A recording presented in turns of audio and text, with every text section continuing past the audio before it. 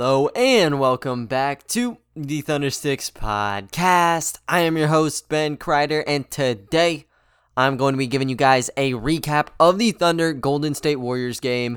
Going to be breaking down the current lottery standings, and then I'm going to be talking about the trap game that is going to be played tonight versus the Sacramento Kings. But starting it off with this Warriors game, man, the key notes here was...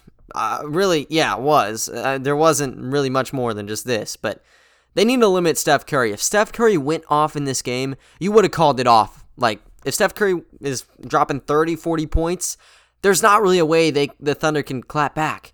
And with them getting Dort back in the rotation after he missed the last game due to, I think, a patellar injury, it was nice, but he did not seem in full swing for this one. And then you still had other injuries too. And the main one, which I didn't address yesterday, I don't think, was Ty Jerome. And it's a little bit weird. And I think currently, if I pull up, he is out for a calf injury. So in the last game, I think he led the Thunder with like 23. They just didn't play him. So there wasn't that point guard off the bench. And it didn't seem like a big deal at the beginning of this game. But as time kind of progressed, you saw the issues that it caused. But to start the game out, it was all about Steph Curry. And in the last game, I think he dropped around 34 points. And that's, I think the third quarter, he had like 21 or 24.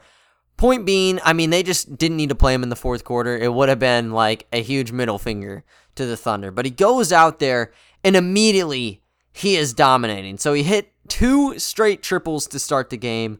Oklahoma City actually responded though.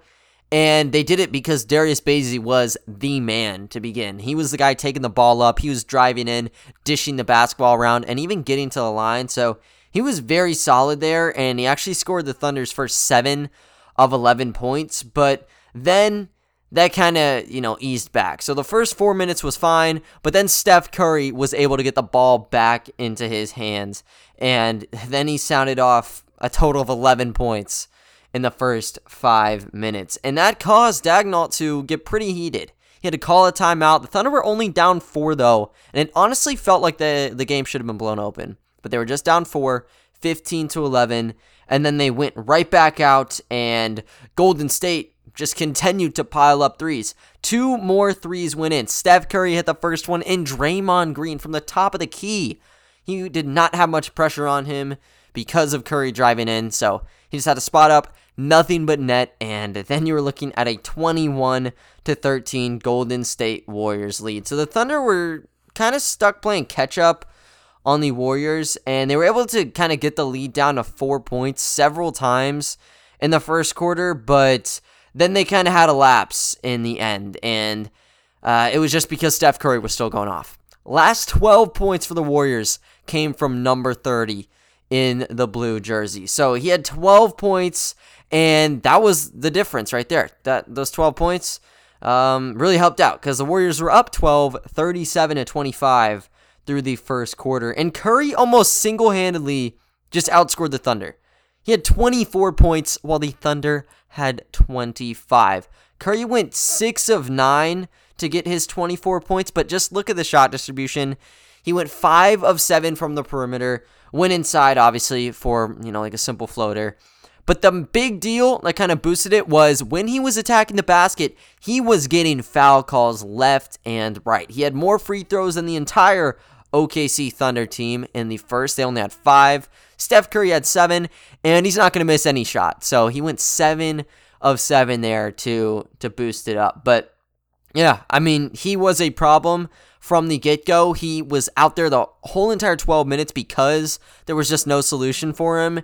And, starting out that second quarter, that was the big problem and really the only problem you needed to talk about. You lock down Steph Curry, you let other guys kind of shoot the basketball. Yeah, but, that was kind of the mindset there. And it was a little bit tough at first, just trying to piece together things to start out this second because you have no SGA.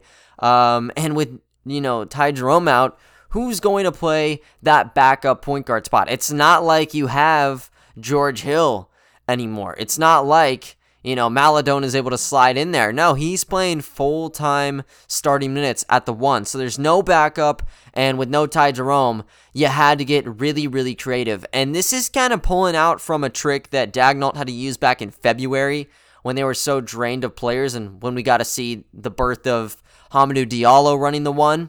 But he had this really weird mix match, small ball, not even small ball, positionless lineup where everyone, I don't have the exact heights, but everyone seemed to be around 3 to 4 inches near each other. But the lineup was this: Kenrich Williams, Svi Mikhailuk, Josh Hall, Jalen Horde, and Gabriel Deck.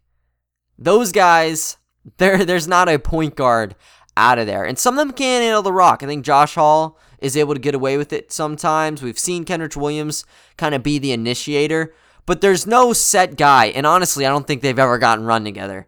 And I can probably just assume that because, Gabriel Deck has not been surrounded in that 5-man rotation before. It hasn't been an issue until last night. But when they got out there, it was kind of trying to search for an identity and figuring out, who should get the basketball. And one of the things I liked from that lineup was they were getting the basketball around to other players, but they were not really getting open. It was more of just isolation. Everybody gets their fair share of turns, and if they get stuffed, you kind of pass around the perimeter and kind of hit the reset button. But there wasn't really any set combination. There were a couple of nice backdoor cuts you saw, but outside of that, it wasn't like guys were just driving in, getting 2 guys on him and kicking out. That just was not part of the equation there. And because of that, the Golden State Warriors were able to kind of hold them back. They started the quarter on an 11-4 run because, they were able to hold them down on defense, but also the 3 was still on lock. The second unit hit 3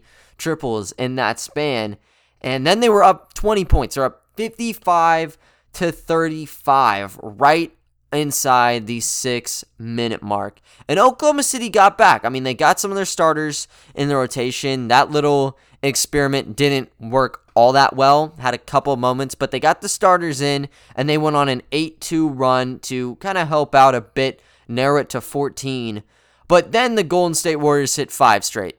Got it up to 19, and there was no sort of momentum there. If anything, the Warriors had the momentum back.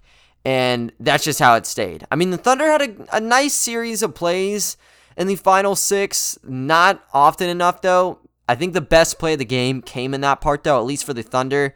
Isaiah Roby was slashing inside the basket, took it from the left side, and I think it was a fast break play. So not everybody really was in their set positions, but I think he caught a body on, I think it was Juan Toscano Anderson, but he was right below the restricted area, and he kind of tried going in on Roby. It wasn't like a head-on, like he just gets trucked midair. More like he took a jab to the left side of his body, but he came flying in, and Isaiah Roby was able to get through the contact and throw down a really nice one-handed dunk. So everyone got excited there, but they were not excited about the halftime score. They were down 73-48 at half, and it was largely in part to the Warriors finishing on a 10-0 run. And I know you guys can probably already assume who was putting up all the points. It was Steph Curry. Not especially in this quarter, but he was still giving a heavy influence on the roster there. But for the Warriors, that 25-point lead was the largest they had that entire half.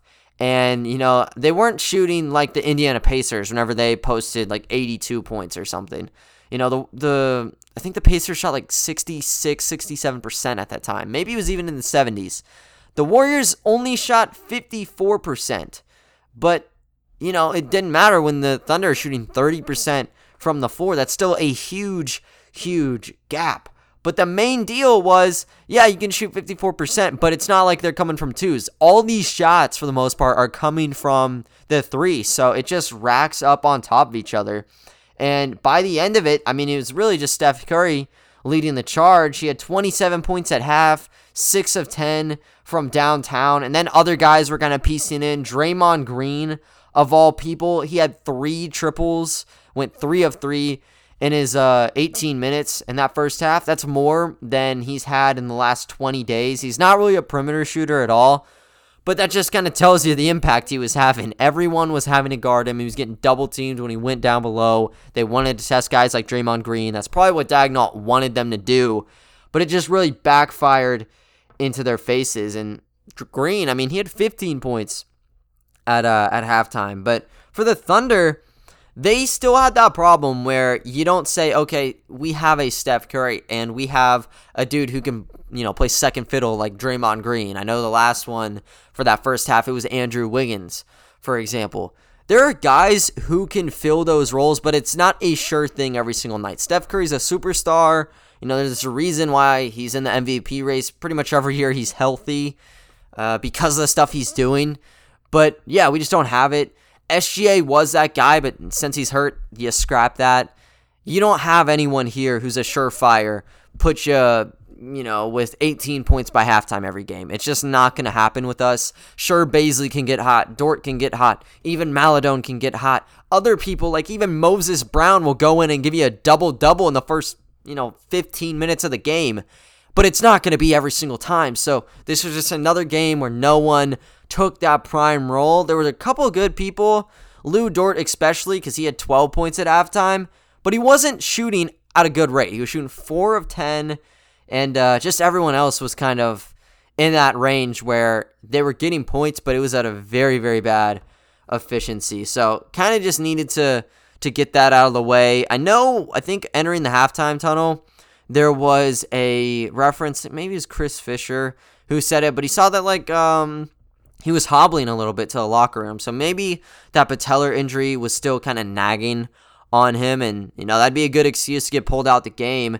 He actually didn't play, he did play in that second half. So it probably, was just put some ice on it and get back into action. So it was a good thing. I mean, luckily they got Dort.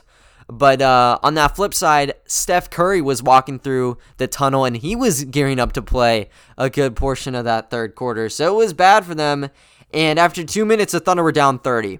That's pretty much the game. And, they're trying to fight, but Steph Curry, he kind of flipped back into that video game character we've seen before. So he got in, and he just wouldn't miss threes. You're talking 32-foot jumper. Next three that goes in, it's 35 feet away. He's getting double teams from Bazley and Jalen Horde at that left wing. Does a step back, catches him off for like a millisecond.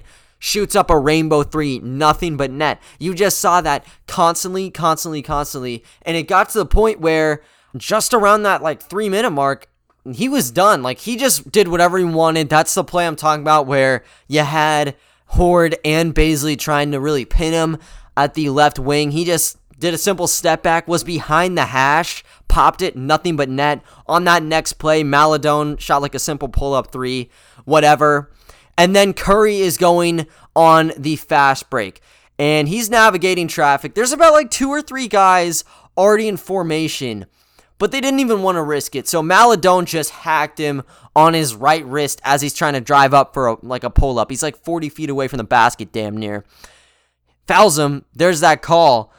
Takes one more dribble and just launches it.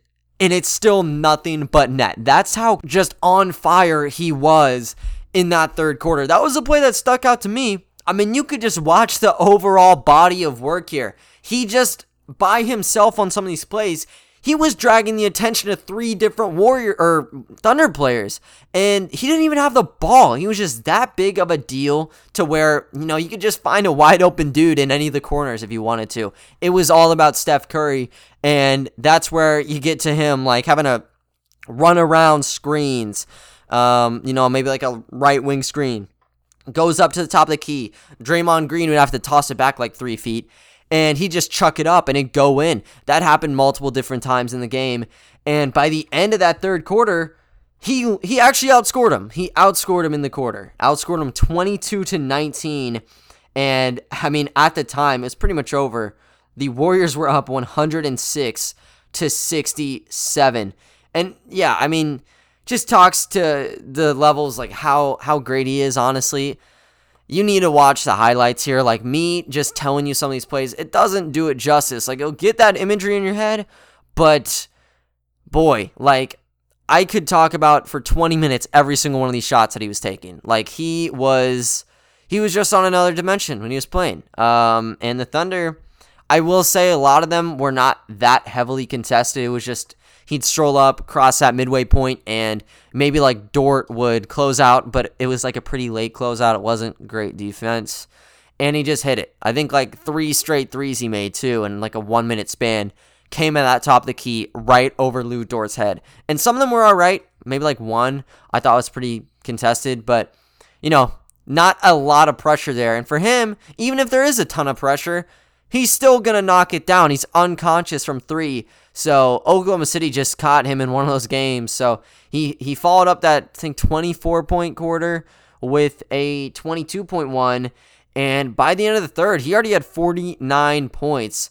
And Steve Kerr didn't have a reason to throw him back out there. There's no reason to get him injured. They're damn near up, 40 points at the time? So they just want to toss out their bench unit and see how things kind of shaped out. And that's kind of what Mark Daigneault did too. It was about getting the young guys involved. And it was still, the Warriors just running right through them. It did not matter who was shooting the 3 ball. Jordan Poole shot 4 of 8. Juan Toscano Anderson hit 2 threes. Nico Mannion, who hardly even plays, he got to play the whole entire fourth quarter. He had another Curry-esque, like, off a screen, catch and shoot triple, nothing but net deal. And even Alan Smelnick, I think I butchered that just a little bit, but this is a guy who they got out of their G League system like 2 years ago in the draft. He hasn't really played much. They got to throw him in for 9 minutes, and even he had a 3 to go in. So it was just a straight-up party going on in San Francisco. And yeah, they just kept pummeling the Thunder with these shots. They got up to a 48-point lead in the fourth quarter, and when they ended up winning at that final horn, 136-97, it was just, it felt like one of those games where the Warriors scored like 150 points. It seemed like they were scoring at a better rate than the Pacers were when they faced them about a week ago. But yeah, you just really could not get any good momentum in that second half for the Thunder. I don't even know what their longest run would have been. Probably like 4 points. But yeah, they could get on their run, but it just get followed up with a 3. And it didn't matter if it was Curry. Would have been anybody else on that squad. So when you look at it as a total, Steph was the man with his 49 points, went 14 of 26 from the floor, 11 of 21 from 3. The Thunder, they only had 9 made triples. They shot 37 of them. So they were trying to shoot threes, but yeah, it was just not good for them. And when Curry wanted to get into the open space, which they really could not care about the twos at some points, he just got in and he'd get hacked. He went 10 of 10 from the line to end things and even had like 3 pretty sweet layups. Only had 2 assists. That's not too characteristic of Curry, but it did not matter. He did not need to be a distributor in this game. There was no one who would have put up the same numbers Curry would have. I don't even know if throwing to a wide open like Kevon Looney for a layup would have been a smarter decision than Curry jacking a 3 up in front of 2 different guys. Like, that was just how he was feeling. And as I said, it was so infectious that, the Warriors as a whole, they had 27 threes go in, and that was at a 50% rate. They shot 54 of them overall. So that's 81 points that they found just from beyond the arc. When you talk about their 15 free throws, that would have been just 1 point shy of what the Thunder had overall. That's not even taking into account what they had on twos. That is ridiculous. So that's just how it was. And by the end, they had a 58% shooting clip. So it was even better when they were trying to shoot the basketball inside. And, they were still passing it. I know the big kind of footnote from the last game was they had like 88% of the time their shots came off an assist. They had 31 assists on 47 made field goals, and they only had 18 turnovers. Thunder, that's the good thing here. They only had 13 turnovers, and they had 21 assists, but they were shooting just above 40%. That's not good, and when you're shooting 24% from 3, it's just not going to be your night. Same goes when you're going 12 of 20 from the line. So it was really rough there. I mean, Curry, that was the main guy. Draymond Green, he didn't even need to score in that second half. Still finished with a 15.13 assist double-double. Andrew Wiggins got 18 again. Jordan Poole had 16. Juan Toscano-Anderson had 12. Just top to bottom, no one could miss any single shot. And for the Thunder, yeah, I mean, there was a decent amount of misses. On the night, I mean, Svi Mykhailiuk was actually a pretty good bright spot. He went 7 of 16 on the game. That's not great shooting-wise, but it's better than what we saw from a lot of people. That 17 got him a team high, and he went 2 of 7 from 3. And that's something you don't see from him a lot. He's normally hovering around like the 38 to 40% range here, and he only went 29%. But yeah, I mean, that's the best that we had, really. I thought he looked pretty good, driving into the basket. But yeah, I just don't think the 3 was really working out for anybody, really. So I can't really bash him for stuff. Behind him was Lou Dort, though. I mean, he had that 12-point first half, had 4 points in the second. So he went 5 of 13 from the floor, 3 of 7 from 3, and 3 of 4 from the foul line. And then you kind of got into this little weird grouping where everyone was getting anywhere from like 13 points to 10 points. I think around, 3. Yeah, 4 guys got caught up in that nest. Kenrich Williams had 13. Jalen Horde, he had 13. Darius Bazley had 11. And Teo Maledon had 10. I really liked what I saw from Jalen Horde. And I think I am kind of at this point where I like him a little bit too much. I liked Frank Jackson way too much in the preseason. I made like a whole freaking tape evaluation on him because I thought he'd be on the team. I was like, look at how good he is. He could be a gem here. And then we just, got away from him. Haven't gotten to a point where I've made a tape for Jalen Horde, but I'm kind of a sucker for him, man. I seen him in the bubble. He was all right. Like, he wasn't the star of the show. That was clearly Moses Brown, Omer Yurtseven, and even guys like Rob Edwards to a smaller degree. But he was still kind of in the conversation. And then he came over here to a really just injured roster at first. And he was great. And then he just got the minutes taken away. Every time we play him, he seems to be really impressive. 5 of 11 from the floor. 0 of 3 from deep. He can't make threes, but inside, he's probably one of the best guys we might have on this roster, and I'm not joking. He's very good, and even went 3 of 4 from the foul line. Not a lot of rebounds for him, but yeah, I mean, there's potential. I don't know if he's going to be kind of one of those Marshawn Brookses or the Anthony Randolphs who have, some promising tape on him and then just get banished off to like the CBA or the EuroLeague or something, but someone needs to give him a shot, and I guarantee he'll get some time in the summer league or he'll be in a training camp, but I think he deserves like an actual contract because he definitely is on par for, I think he's like 21, 22 years old. He's on par with a lot of these guys, and I think there's a lot of potential. If he's able to crack open the 3, which I don't think that's very high, he'd be on a roster. Just the inside game alone, though, there's enough seeds there for like a tanking team who doesn't have already 50 million 22-year-olds to pick him up and kind of just see what they have in him. But yeah, that's kind of just my 2 cents on him as a player. I really like him. I think that he definitely could be on someone's roster. That's kind of like one of those deals where in limited minutes he looks extremely, extremely good. And then sometimes you'll amplify him to like, I don't know, like what we've seen from Isaiah Roby. He's looked really good in times too, but then he'll have those like sucky games where it's like, would he be right off of the cut in our roster, like even in next year, the year after that? And there's all those moments that he has on tape. Someone needs to pick him up though. But yeah, that's just my little tangent I have going on Jalen Horde. Really like him though.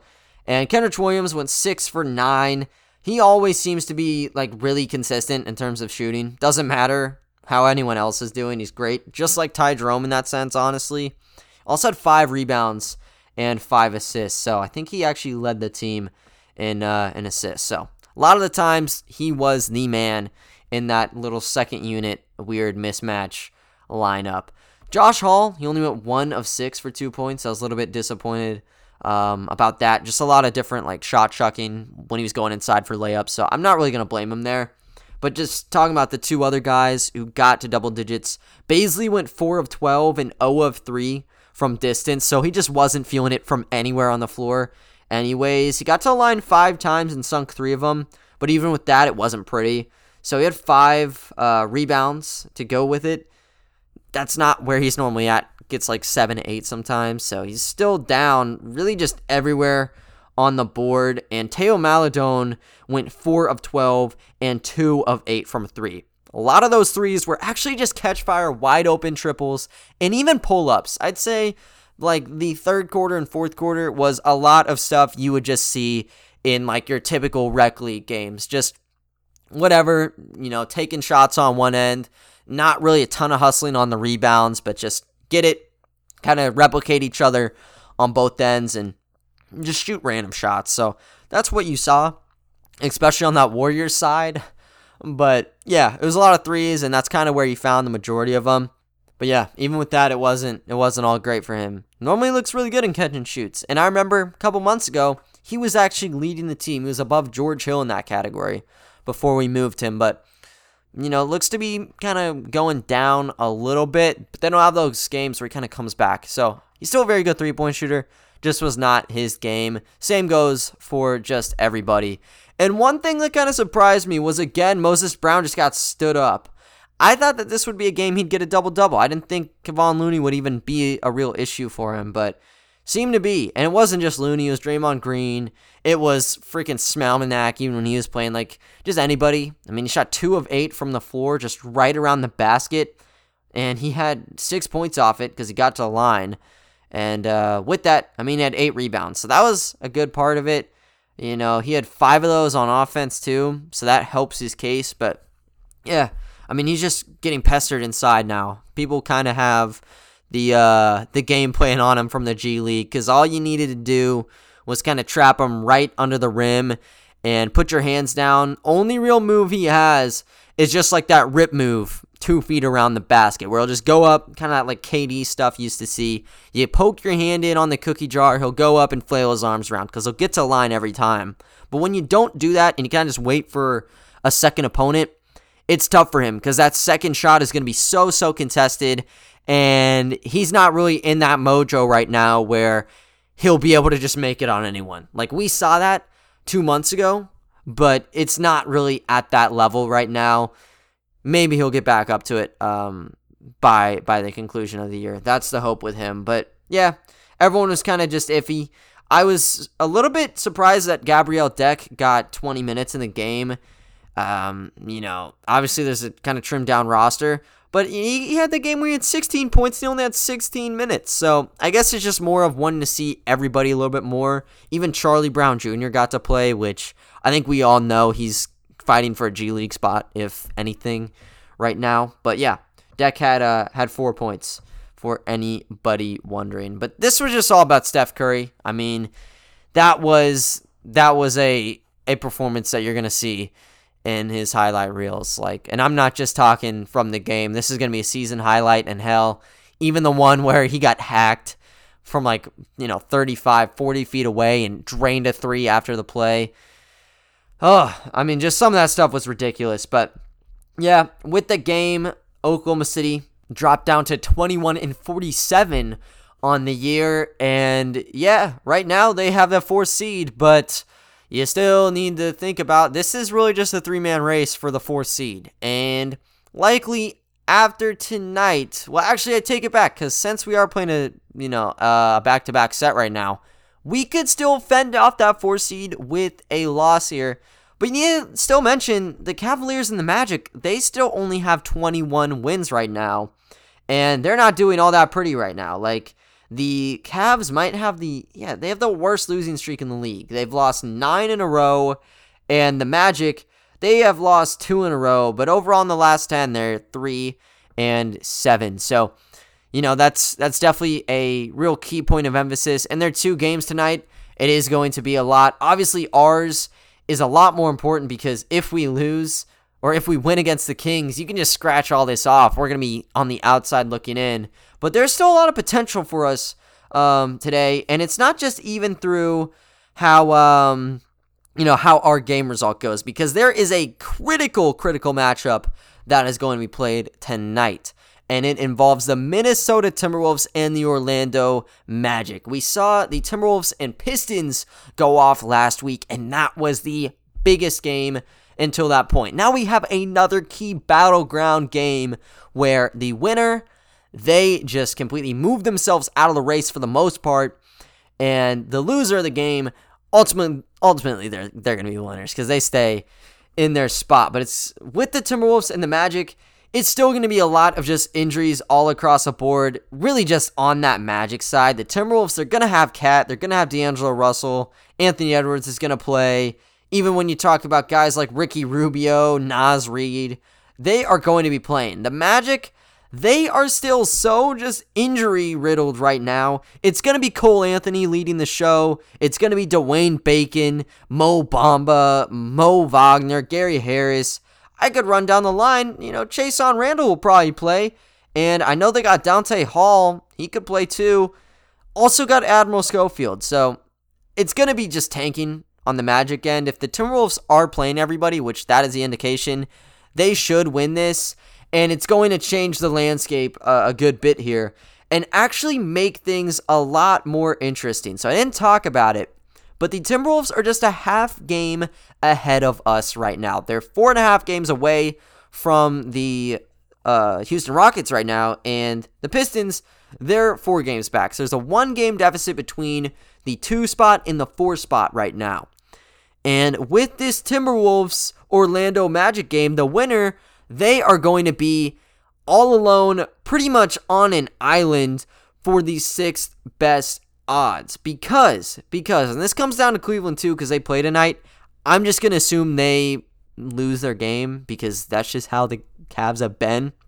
But whoever wins this, they're going to get bumped down 1 game, and the other person really won't move. But for the Timberwolves, that would put them a half game outside of where we would be right now, because right now they only have 20 wins. They pick up the W.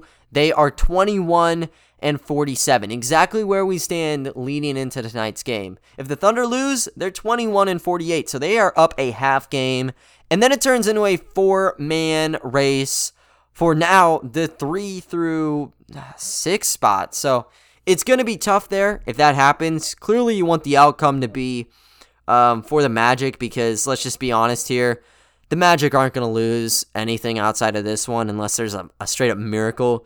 For the Timberwolves, there's hope in other areas. But yeah, I mean, if the Magic lose, they're going to be pretty much out of the picture. They're going to be in a really bad place because they're going to get that 22nd win, and they're going to be a whole game away from everybody else. So you want to root for the Magic to win. It's probably not going to happen, though, so expect an outcome where there is going to be now a 4-man race from 3 to 6, and that's going to be the Timberwolves, the Thunder, the Cavs, and the Magic. But before you even go into that, we have a game that we aren't guaranteed to lose. Actually, this is another trap game, and it comes at a very difficult time because this is going to be a baseball set that we're playing. So we're not facing this team once and just getting over with it. We play them tonight, and then we get a 1-day break, and we play them again. And who am I talking about? It's the Sacramento Kings. And we faced them last week, and they didn't have De'Aaron Fox. They did not have Tyrese Halliburton. They did not have Harrison Barnes, but they had Corey Joseph and Buddy Hield. I think both those guys had 18 points or something. So that's a pretty bad roster, but at least they had Buddy Hield, right? They're not going to have Buddy Hield in this game. So you're scrapping what would have been their star in the game. Now, is it going to be Corey Joseph who's going to be the star for you? That's not a very good roster you'd be throwing out on the floor. So with no Fox, no Halliburton, no Hield, and no Harrison Barnes, it'll be rough. Hield is with an asterisk because he is questionable. But let's just be honest here. Do we really expect Buddy Hield to be playing? They pulled this last game. Harrison Barnes was listed as questionable, and he got ruled out like an hour or two before tip time. So I don't think it's happening. It's going to have to be a lot on the shoulders of Corey Joseph and their front court guys, and the Rashawn Holmeses, and Marvin Bagley's, really. So, I mean, they're capable of it. Both of those two, and Holmes and Marvin Bagley, can get points really fast, but they don't really have a three-point shot to them. So that's an issue. Terrence Davis was really good off the bench in the last game we played, and he will be good to go. So he probably will get promoted to the starting unit with Hield being out. And I'd be okay with that because I think, Terrence Davis is one of those other guys too where he can go off and also score in a good amount of kind of frequency too. So, I mean, they're going to be down an arm and a leg, probably just everything. Like, they just don't have any real lineup here. Like, this is going to be just mix and match, hope something sticks. They might also have that kind of mindset, though, where they don't want to win because they are in their own really closely contested battle from 7 through 9 right now. They're 2.5 games away from 7, and they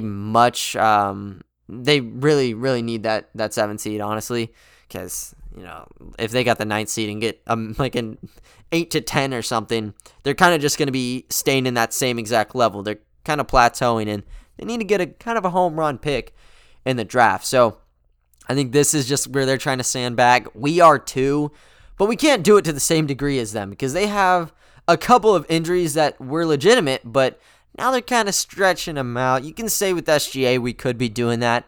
We're not, though. Like, his plantar fascia is actually torn pretty decently, so he's not going to be playing. Al Horford, yeah, it's pretty obvious that they just don't want to play him, but it's for the benefit of the franchise, really.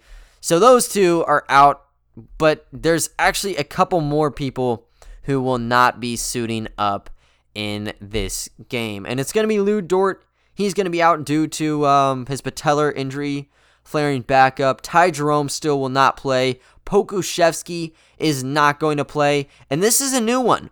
Teo Maledon is listed as day to day. So if he does not play, there's no point guard at all. Who is going to be the point guard? It's going to be Point Bays the entire night. And that's going to be very, very fun to watch.